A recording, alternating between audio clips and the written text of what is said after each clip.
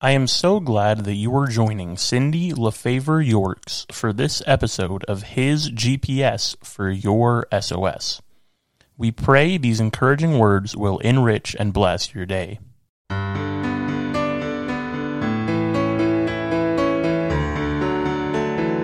The sticky wicket of unanswered prayer. I have a little pet peeve regarding praise reports. Before you open your mouth in shock, hear me out. Praise reports are awesome. Seeing what God does in our lives is just one of the many ways that we can testify to His omniscience and His majesty. But when the praise report includes the often misused words, God answered my prayer, particularly when the outcome lined up with their own desires, that sticks in my craw a bit. The reason lies not in the fact that God answered a prayer, but in the implication that if He doesn't answer it to your liking, then it remains unanswered.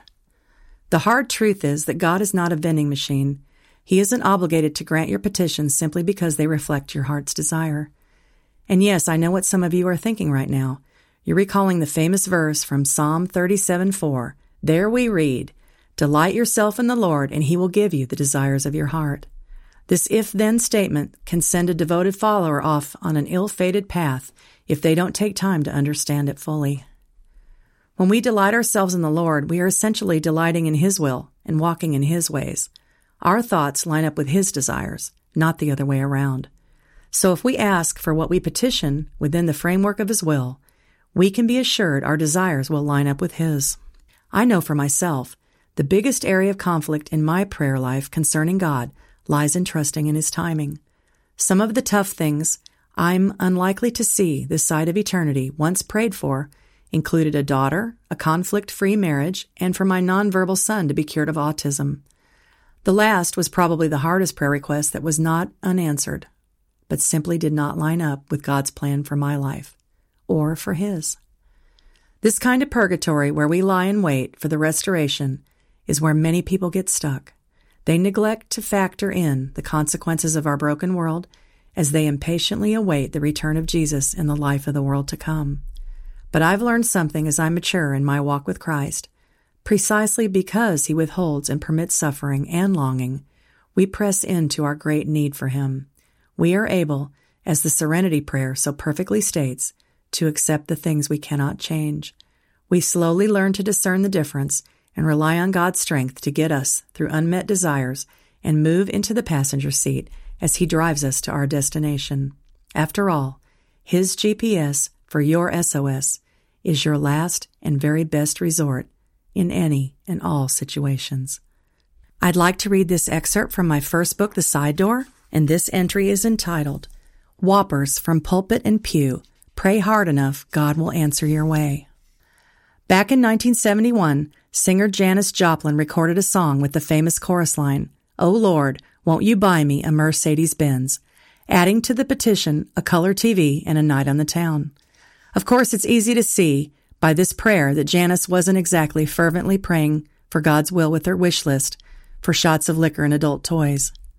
But Christians who enjoy a rich and rewarding relationship with their Father have moved beyond Christmas list prayers.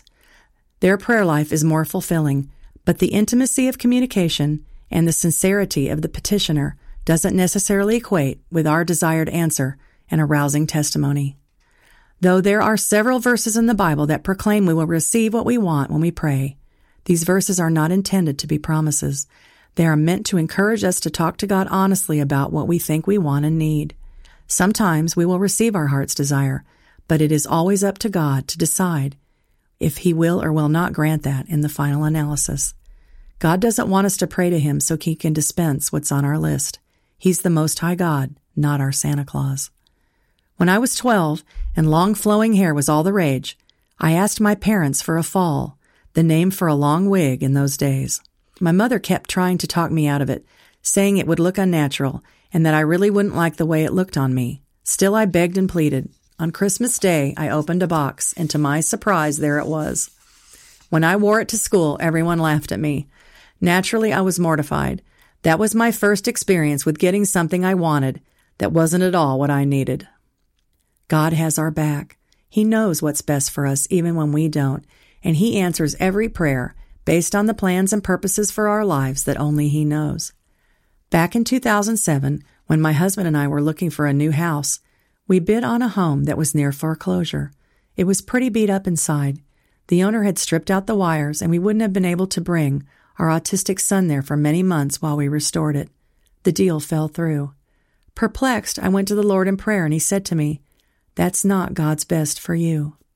2 months later, we found a better house for a lower price, and I understood then that God heard me and answered differently.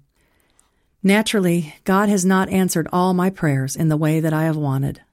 My 20-year-old is and was nonverbal, and I prayed long and hard for his recovery. But as God showed me, with the house that got away, he had different plans for Max, and he has different plans for me. He wants me to love my son unconditionally.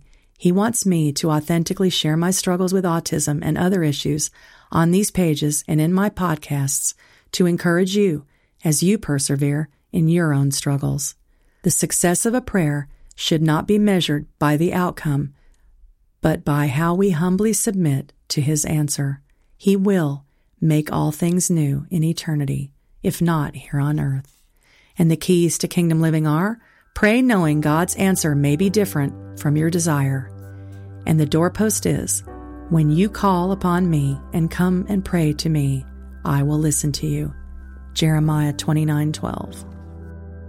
Thank you for joining us today for this episode of His GPS for your SOS. Cindy also posts encouragement daily on Instagram. Her blogs can be found on her website, cindyyorks.com. Her entire Door Devotion trilogy is now available on Amazon.